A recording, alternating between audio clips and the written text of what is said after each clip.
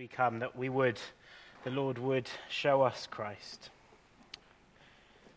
Heavenly Father, we thank you so much for the joy of gathering around your table just now. Lord, we thank you for the body and blood of the Lord Jesus, broken and shed for us. Lord, would you now, through your word, show us Christ, draw us to him.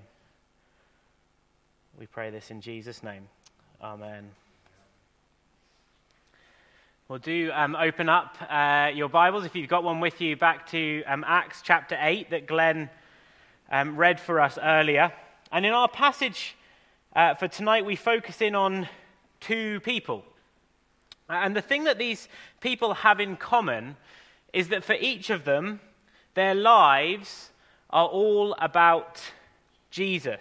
Or in the case of one of them, their life will eventually all become about Jesus, as we're going to see. Of course, the book of Acts, as we've been going through it, and as we've said several times, really is a book about the continuing words and deeds of Jesus by his Spirit through his apostles. This book as a whole just continues to be all about Jesus, doesn't it? So that's our main message, our main passage, what it's driving towards tonight isn't really a surprise. But I hope and pray that as we see the good news of Jesus again this evening, presented to us in God's word, we'll be strengthened.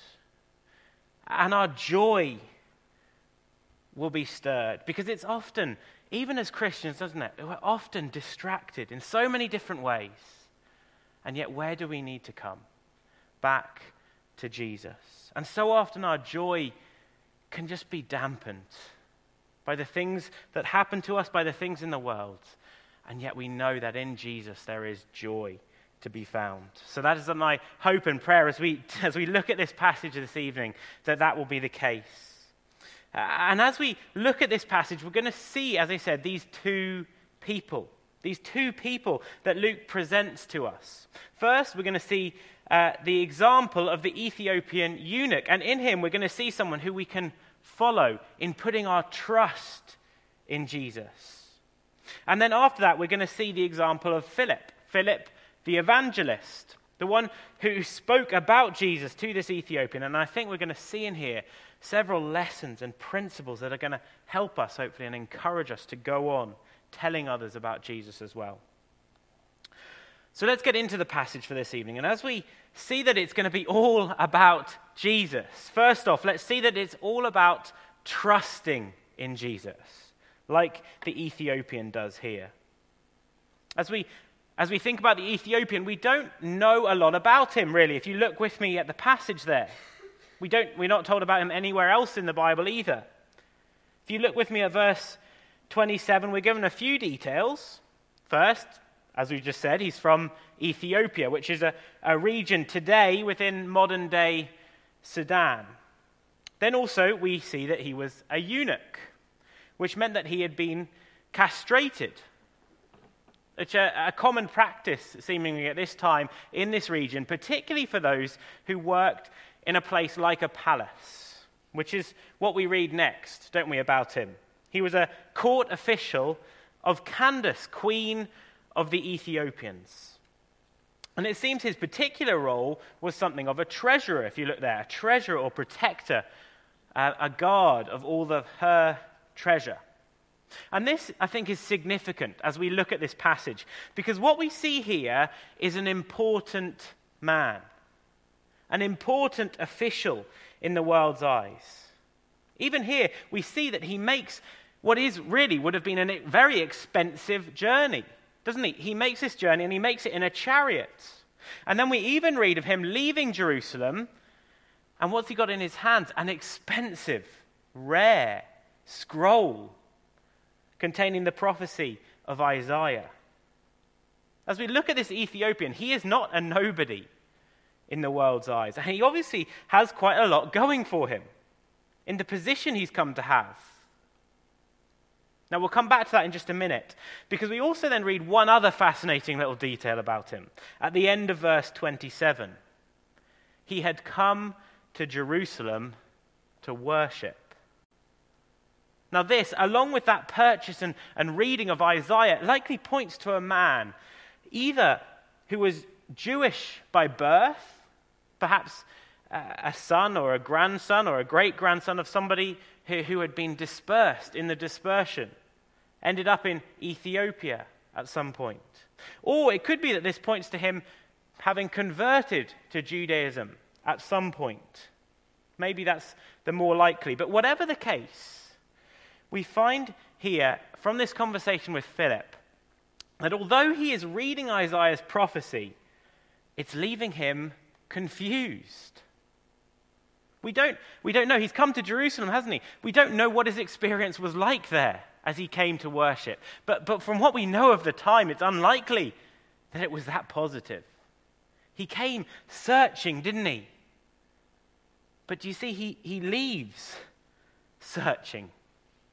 He leaves searching, wanting more. He's diving in to God's word. He leaves with God's word. And here he is, wanting more. We see this, don't we, in the two questions that he asks Philip.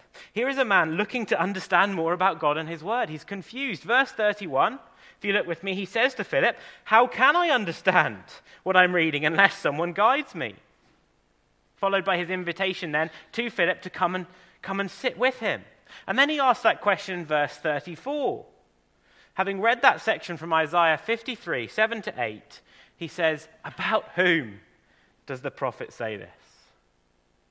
And Philip's answer in verse 35 is then the beating heart of this passage. This man wants to know more. He wants to understand. He wants to see what God's word is all about. And Philip tells him. He says, it's all about Jesus. It's all about Jesus. Look at verse 35. These are incredible words. It says, "Then Philip opened his mouth, and beginning with this scripture, he told him the good news about Jesus." Philip understands, doesn't he, because of Jesus' own teaching, because of the Spirit's revealing of this, that the Old Testament is all about Jesus.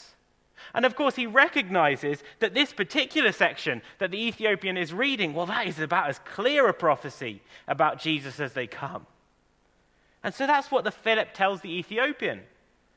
He says, listen, that he that's mentioned there time and time again, you're asking who it is? Well, that is Jesus. Verse 32, look with me, we could rewrite this or add in clarity. Verse 32, like a sheep, Jesus was led to the slaughter. And like a lamb before its shearer is silent, so Jesus opens not his mouth. In Jesus' humiliation, justice was denied him. Who can describe Jesus' generation? For Jesus' life is taken away from the earth.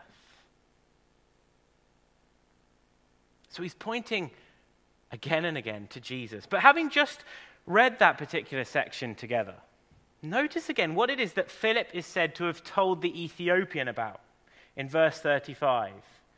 We read that he tells him the good news about Jesus.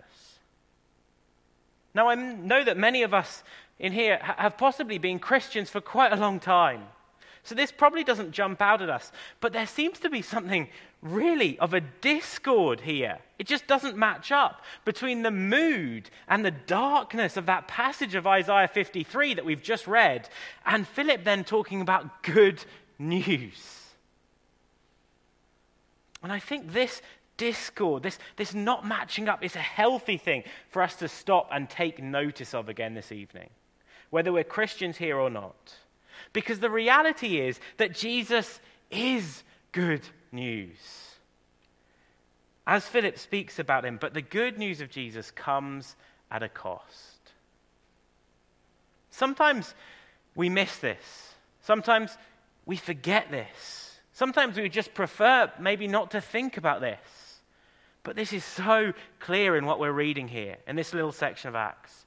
Jesus paid a huge cost, so that today we can speak of him as good news.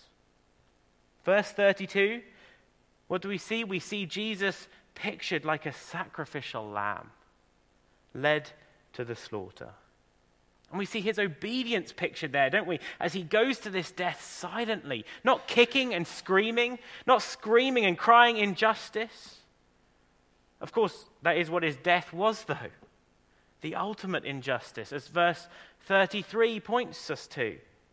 In his death, and all the mocking and jeering surrounding it, as well as we read in the Gospels, Jesus suffered extreme humiliation. And to make it all so much worse, it was completely undeserved. Verse 33, justice was denied him.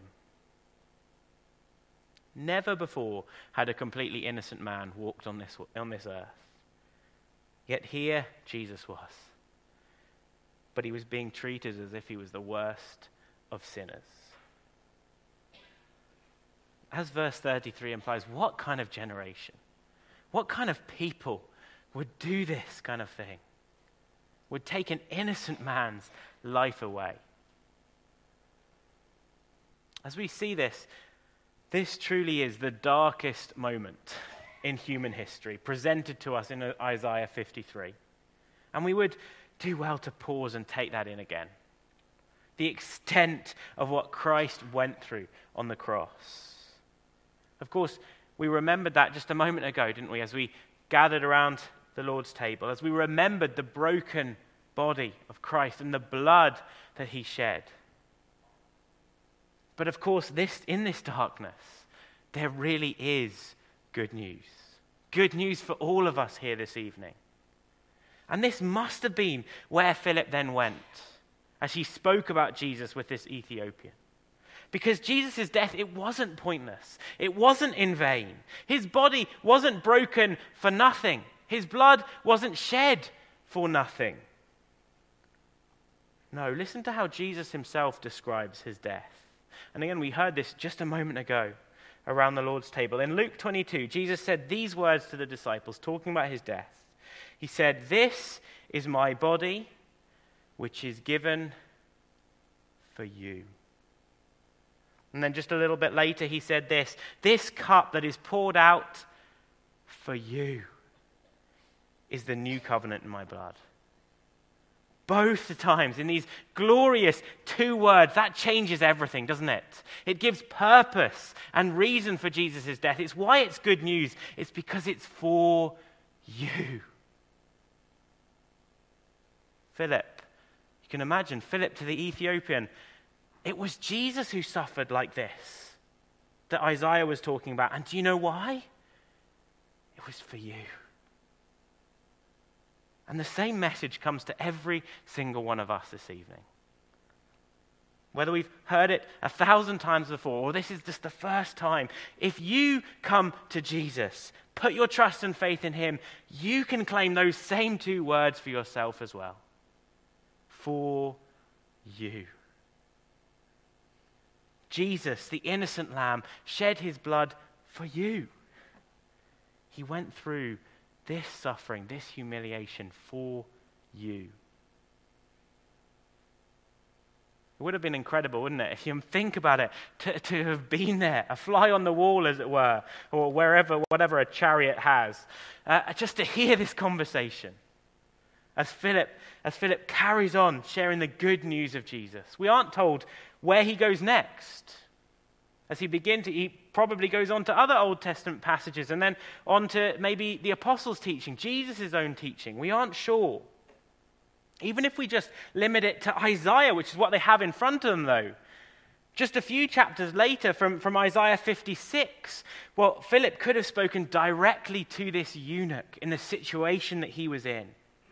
Of how even he, someone who before most likely wouldn't have been welcome in the inner parts of the temple, because of Christ, how he, this eunuch, could have an everlasting name that could never be cut off. That's the hope of Christ.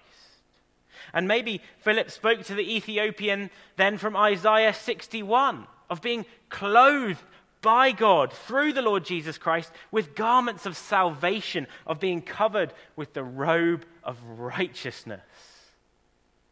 Maybe then Isaiah 62, the next chapter, Philip told the Ethiopian of how he too could be one of God's holy people, called the redeemed of the Lord. And maybe he turned to the final chapter of Isaiah, Isaiah 66, and he took this Ethiopian and he showed him the comfort found in God through Jesus. For you, Philip likely would have been saying, Jesus came to do all of these things. He came to do all of these things for you. As I said, we don't know exactly where Philip did go to, but we can be sure of this. He spoke about Jesus and the good news found in him. He spoke of this Ethiopian's need for forgiveness, to be made right with God, and of all of the accompanying blessings and joys that Steve was speaking about earlier that come along with that in those wells of salvation. And as we said, the beauty of this gospel, this good news about Jesus, is that it is all on offer to us this evening. Because if we here this evening will put our trust in Jesus, put our faith in him, we too can know the peace, know the joy of our sins being forgiven. You too this evening, if you will come to Jesus, can have an everlasting name that will never be cut off. You too, if you come to Jesus this evening, can be covered with the robe of righteousness. You too, if you come to Jesus this evening, can be one of the redeemed of the Lord. You too, if you come to Jesus this evening, can know comfort, can know true comfort that only ever Jesus will bring. All of these blessings can be yours this evening. And they are yours if you will come to the Lord Jesus. Because as we've been saying from the start, it is all about him. That is where the Christian faith begins, and ultimately, that is where the Christian faith ends. Putting our trust in Jesus and looking nowhere else. So I have to ask this evening, have you done that? Have you put your faith in Jesus? I mean, really, truly, come to him and trusted in him.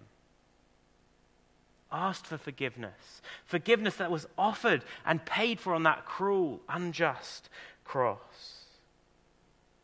Have you made Jesus the one who, as we said last week, your life is all about now? If you haven't done that, let me encourage you, take that step of faith this evening. Look to Jesus. Give him your whole life. If you will do that, your life is in the safest hands possible. In this passage, we hear about Philip telling the Ethiopian good news about Jesus. But let me also just say this. This isn't the kind of good news that then, we look on our news feed the next morning and has been trumped by something else. No, this news about Jesus, it was the best news. It is the best news. And it will always be the best news we will ever hear. We will find no better news ever. Just look at the Ethiopian's response. He sees this, doesn't he? Verse 36, after hearing this good news about Jesus, and presumably hearing from Philip something like Peter's call in Acts chapter 2, verse 38, repent and be baptized in the name of Jesus for the forgiveness of sins. Well, the eunuch hears that and he spots some water, doesn't he? Presumably, having now put his trust in Jesus, having repented, he asks this question: what prevents me from being baptized? Now, we could get hung up on that question if we want to this evening. This man has only just heard and professed Jesus. Particularly today, if we're talking about baptism, often we would then love to see a sustained faith, the beginnings of the fruit of faith, before we talk about baptism. And I think there is probably wisdom in that. But there is something powerful in Luke's recording of this event here, as we see the early days of the gospel going out. And once again, it points us to the main point of what we're saying. It is all about Jesus and nothing else. Just as we've been thinking about in the mornings in Galatians, we can begin, can't we, to add all kinds of things to the gospel. But look how simple it really is here in our passage. I think this is what Luke is driving at here. What has this Ethiopian been told about? The good news of Jesus. Not good news of Jesus plus whatever bolt-on you want to add on, as we were talking about this morning. No, just the good news of Jesus. That's where he stops. And presumably, that is what this Ethiopian responds to. As the Spirit moves in his heart, he responds and he comes to Jesus. Verse 37 there, that some of you may have in a footnote, if you spotted that to your Bible, that seems to be a later addition added in, not the original, but it confirms this. This man has confessed Christ, and that is all that is required. So verse 38, he and Philip go down into the water, and Philip baptizes him.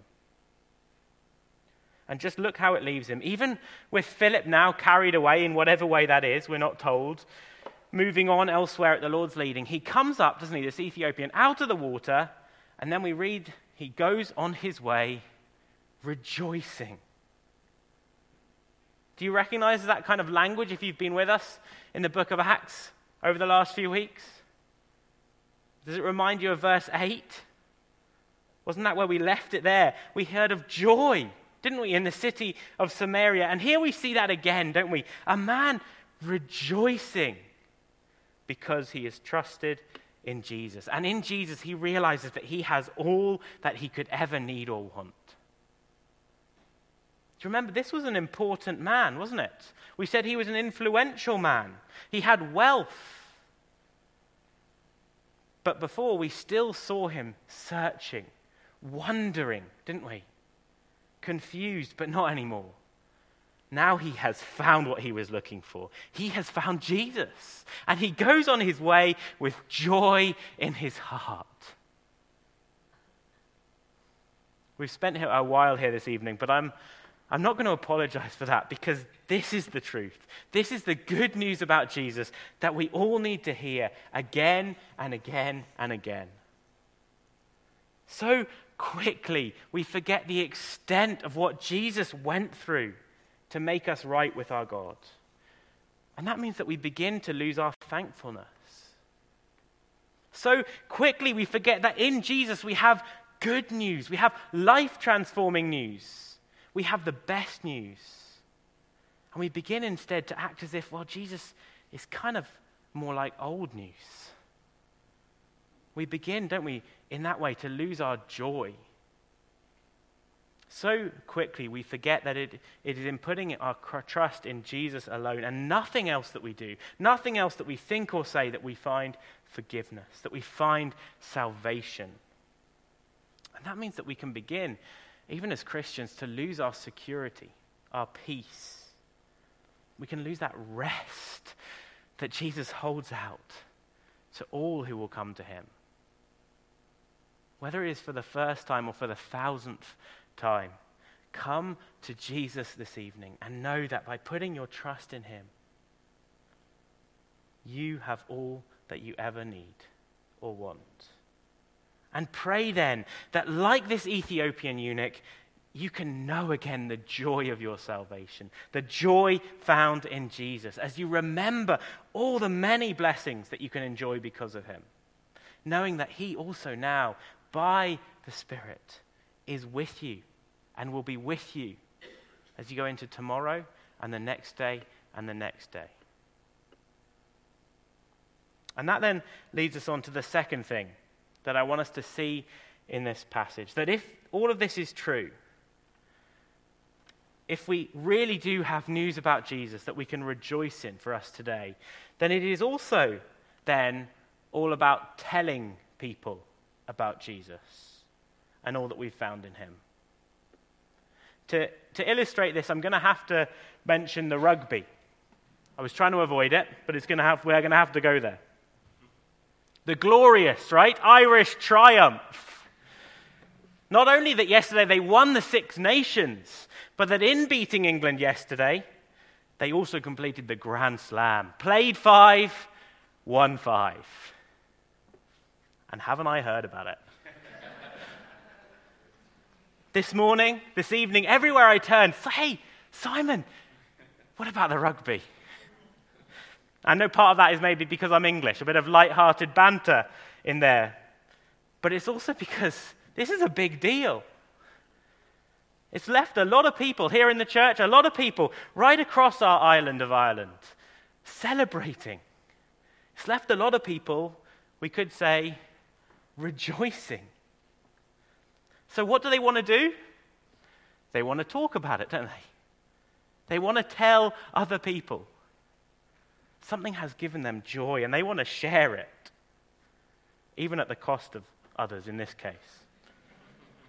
Sure, it is different in that way. It is different in that way. But can we see here that if we are really rejoicing in Jesus this evening, like this Ethiopian, it is hard to imagine that we, just like Irish rugby fans today, don't want to share that joy with those around us. We want to hold out that joy to others who haven't found that joy yet for themselves. We don't read what the Ethiopian goes on to do, other than that he goes on his way rejoicing. But it's hard to imagine, isn't it, that God is not going to use this man and his joy to take the good news of Jesus back to Ethiopia, back to the courts of Candace, and even beyond that, isn't it? The gospel is beginning here, its journey through this man out to the ends of the earth. But in the time remaining, I want us now also to switch our attention away from the Ethiopian to Philip. To Philip, because we see, just like we saw in the person of Stephen a few weeks ago, another model for us to look to in our evangelism as we look to share this joy about Jesus with others. After all, in Acts 21, later on, we see Philip named Philip the evangelist. Interestingly, he is the only named evangelist in the Bible. So we'd imagine we might have something to learn from him then. And this evening I want us to see in Philip's example three encouragements to press on in telling people about Jesus. First off, we can learn from Philip's example of pressing on in telling people about Jesus no matter where that takes you. I don't know if you spotted this, but at the beginning of the passage, we see the Lord guiding Philip through the angel, don't we, to where he would have him go and speak. And what's striking about what we see here is Philip being led by the Lord to leave what seems to be this thriving ministry that he has in Samaria and the surrounding area. And he's told to go to a deserted area. Look, Luke makes that point, doesn't he? He makes it very clear. Verse 26, this is a desert place. Now, from a strategic point of view, this has got to be a mistake, hasn't it? To go from speaking with thousands every single day to suddenly wandering through a desert, simply scanning the horizon, maybe for one lone passerby. It doesn't make sense, does it? But Philip has been told by the Lord to go, and so go he does. And of course, his obedience is rewarded, isn't it? As we've just been thinking about, even if it might not be numerically at this point. This Ethiopian who he comes across, well, he leads him to Christ. And as we've said, it's hard not to imagine the continuing spread of the gospel in Ethiopia as a result of this. Just think, because of Philip's obedience, even to leaving this thriving ministry to go to this deserted place, it could have been that a whole new continent heard about Jesus long before they might have done otherwise. And all of this is to say this: where God has us at the moment, or where he has called you to, or will call you to, that might not always, in our eyes, make the most sense. We can think, surely, if I just worked in a company with a few more Christians around, well then together we could share the gospel. We could think, surely God made a mistake putting those neighbors next to me. Do you know what they're like? Surely my gifts, well, they would be better used in sharing the gospel if it wasn't just me and this one other person that I bump up against every day. I'm only ever sharing the gospel with him or her. But just remember this, if God has put you in that situation, there is purpose. And there is no higher purpose than what we see here, to go and share Jesus and the joy found in him, wherever that is. And there could even be some here this evening who are beginning to sense God's call to serve him somewhere else, even somewhere far away from home, even sensing that call when right now you still feel, well, there is valuable ministry or work where I am. If that's you, let me just encourage you. Look at Philip's example and know that if it is that God will have you up and move as part of a call, he will have a plan for that. Even a plan that could have you only lead one person to Jesus in a lifetime of work, but God is above that. And God could even use that person, like we see here, to maybe then influence generation upon generation to turn to the Lord. We can trust God. His ways are not our ways. We see that clearly in this passage. But we can trust him. So let me just encourage all of us this evening. Let us press on in telling people about Jesus, no matter where that has taken us, where we are at the moment, or where that will take us in the future, because we know that God is above that all. Here's a second thing then I think that we see in Philip's example, a challenge to press on in telling people about Jesus, no matter who that's with. I only want to mention this briefly, but what we've seen this evening is just, again, another confirmation that this gospel is for all. No matter a background, no matter the heritage, no matter learning or culture. Back in verses 5 to 8, we heard of Samaritans coming to Jesus. And now this evening we've seen possibly, we don't know, the first African coming to Jesus. And that is because Jesus came for all. No matter how we've grown up, no matter whether we've grown up a Catholic, a Protestant, a Muslim, a Hindu, no matter whether we've been to uni or we dropped out of school at 12 with no qualifications at all, no matter our skin color, no matter our language, Jesus came for all. Even as we were out on the streets on Friday afternoon, I was struck by the diversity of the people that we saw out there. It was fascinating. Incredible, the range of people who were in our city. And yet, do you know what every single one of those people needed more than anything else? It was Jesus. It was Jesus because it is all about Jesus. I wonder if there's anyone that you know who even maybe unknowingly, unwittingly, you've begun to write off. Write off as someone, well, it wouldn't even be worth sharing the gospel with them.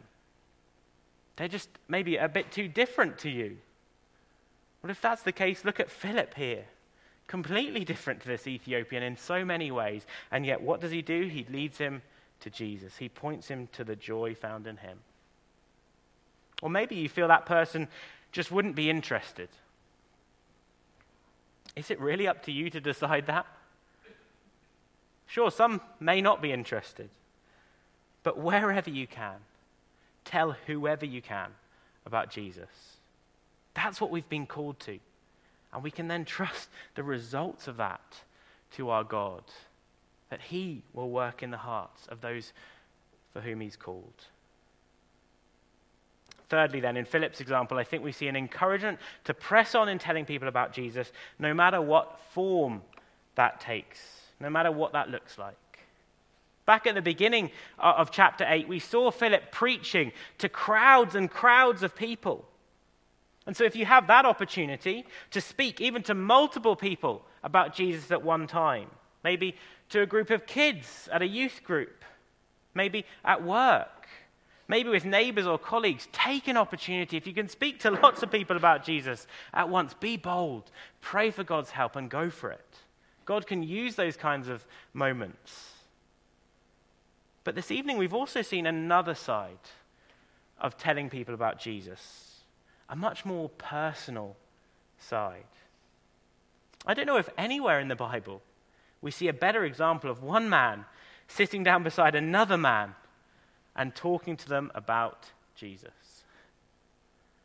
The account in many ways is similar, isn't it, to the Emmaus Road. If you remember in Luke 24, we read there of Jesus just with these two other disciples, personally walking down the road, and Jesus interprets to them all the things concerning himself in Scripture. Well, here, Philip is doing the same thing. He's coming alongside someone. He's sitting with them. He's hearing their questions. He's seeing where they're at, and he is patiently and persevering in pointing them to Jesus. Of course, it's unlikely that even for Philip, the evangelist, all conversations would necessarily have this kind of outcome, this immediate profession of faith. But I'm sure as Philip eventually settles in Caesarea, which is where he ultimately ends up there in verse 40, I'm sure he will have had many more conversations like this. Sitting with people, talking to them of Jesus.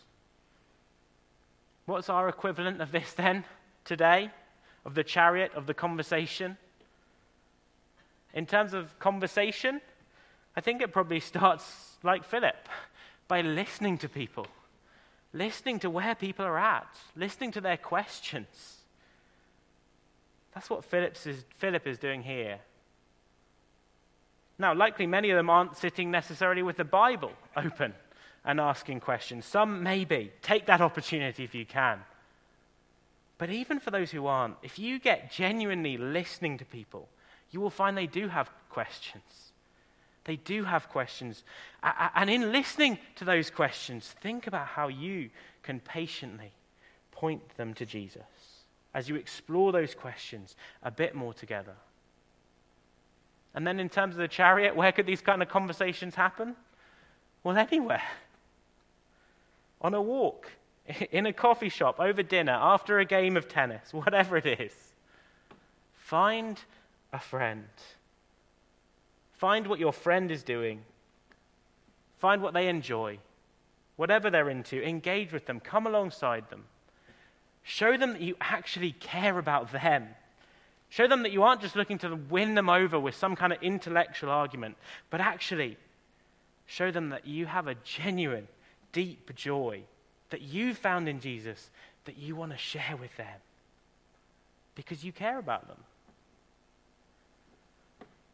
Just imagine, I don't know, maybe we're 60, 70, 80 of us here this evening.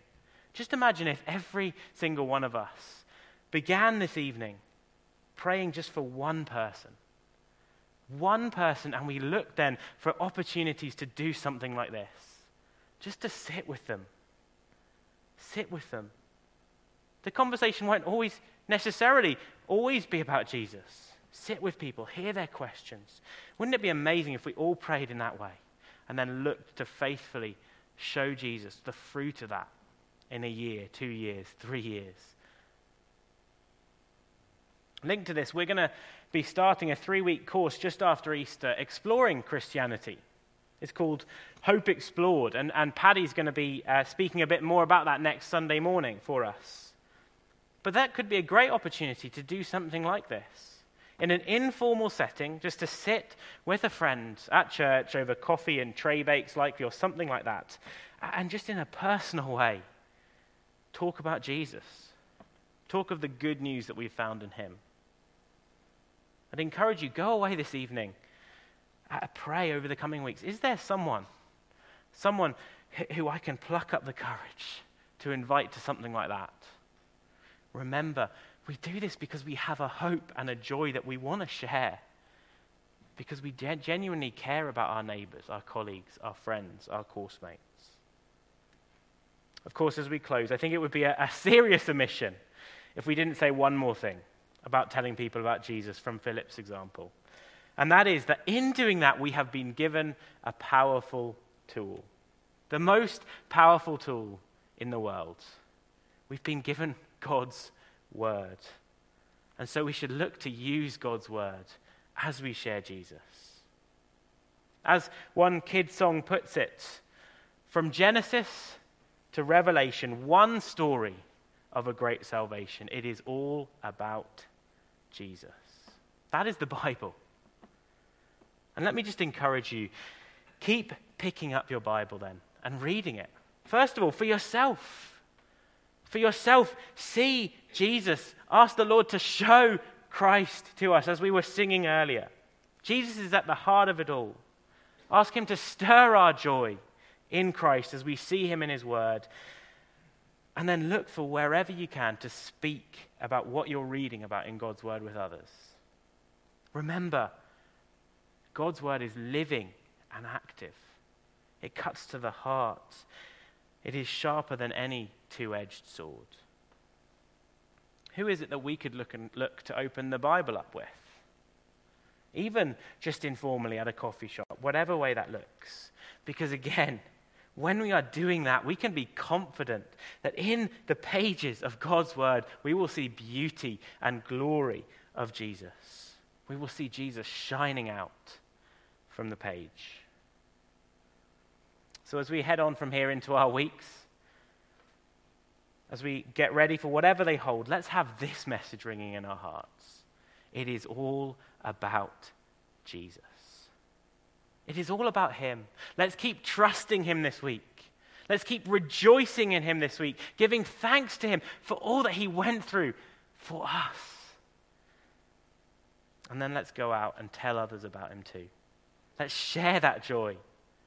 Share that joy as we go out from here in whatever way, wherever we are, whatever this week looks like. Let's tell people about Jesus wherever we can.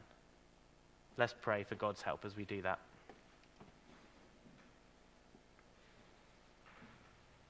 Heavenly Father, we thank you so much for this passage from your word. Lord, we thank you that your word is living and active. Please, Lord, would you continue just to stir our hearts as we respond to what we've heard this evening. Lord, would you draw us back to Jesus where we've been distracted and are looking elsewhere. Lord, please bring us back to Christ. Lord, where we've begun to lose our joy, perhaps in just the day-to-day of life, Lord, please restore to us joy because of Christ. Even of what we've seen this evening, of what he went through for us. Lord, would we leave here rejoicing? And Lord, we do just ask for your help, because we do know that we have good news to share. And yet, Lord, we know that often we're so slow to share it. Lord, please would you encourage us, embolden us as we go out of here this week.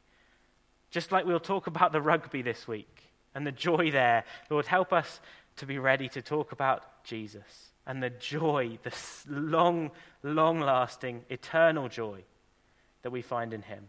Give us boldness, strength, and Lord, as we were talking about earlier, Lord, would you just even plant in our hearts, our minds, that one person, maybe that you would have us pray for faithfully, day in, day out over the coming weeks. Lord, please would you bring them to the Lord Jesus. We ask these things in Jesus' name. Amen. Amen. Well, we're going to close by singing this song, Let Your Kingdom Come, which, as we said before, just picks up on so much of what we're seeing here in the book of Acts as the gospel continues to go out, and by grace we preach that gospel. So let's stand as the musicians begin to play and respond.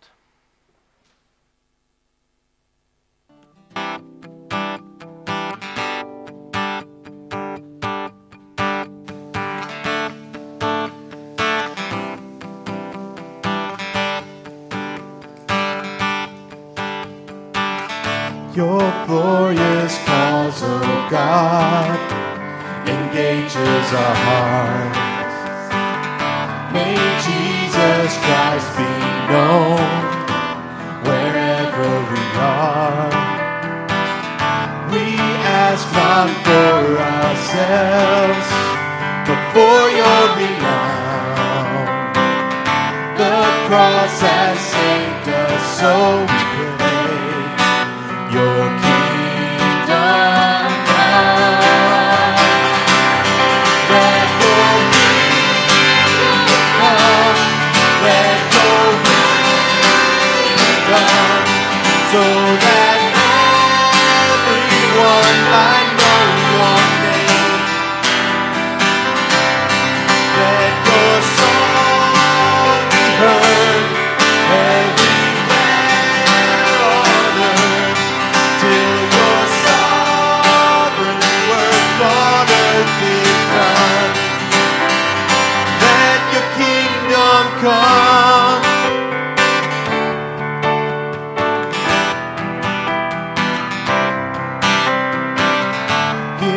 us your strength, O God, encouraged his feet.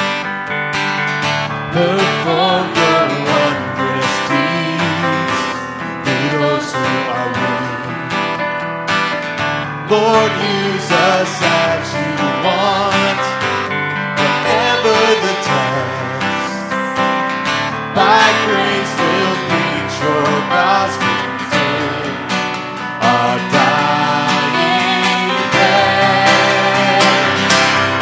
Let your kingdom come, let your will be done, so that everyone might know your name. Let your song be heard everywhere on earth, till your sovereign work on earth is done. Let your kingdom come.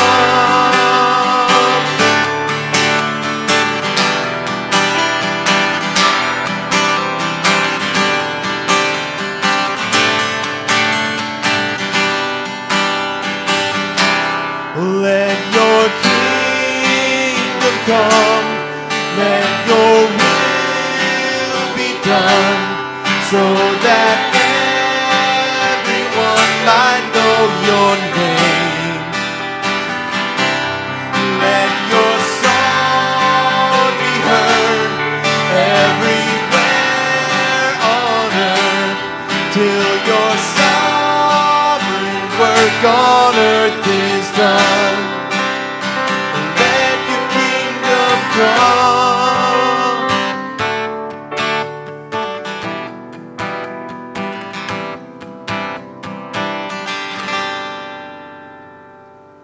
And now may the grace of the Lord Jesus Christ and the love of God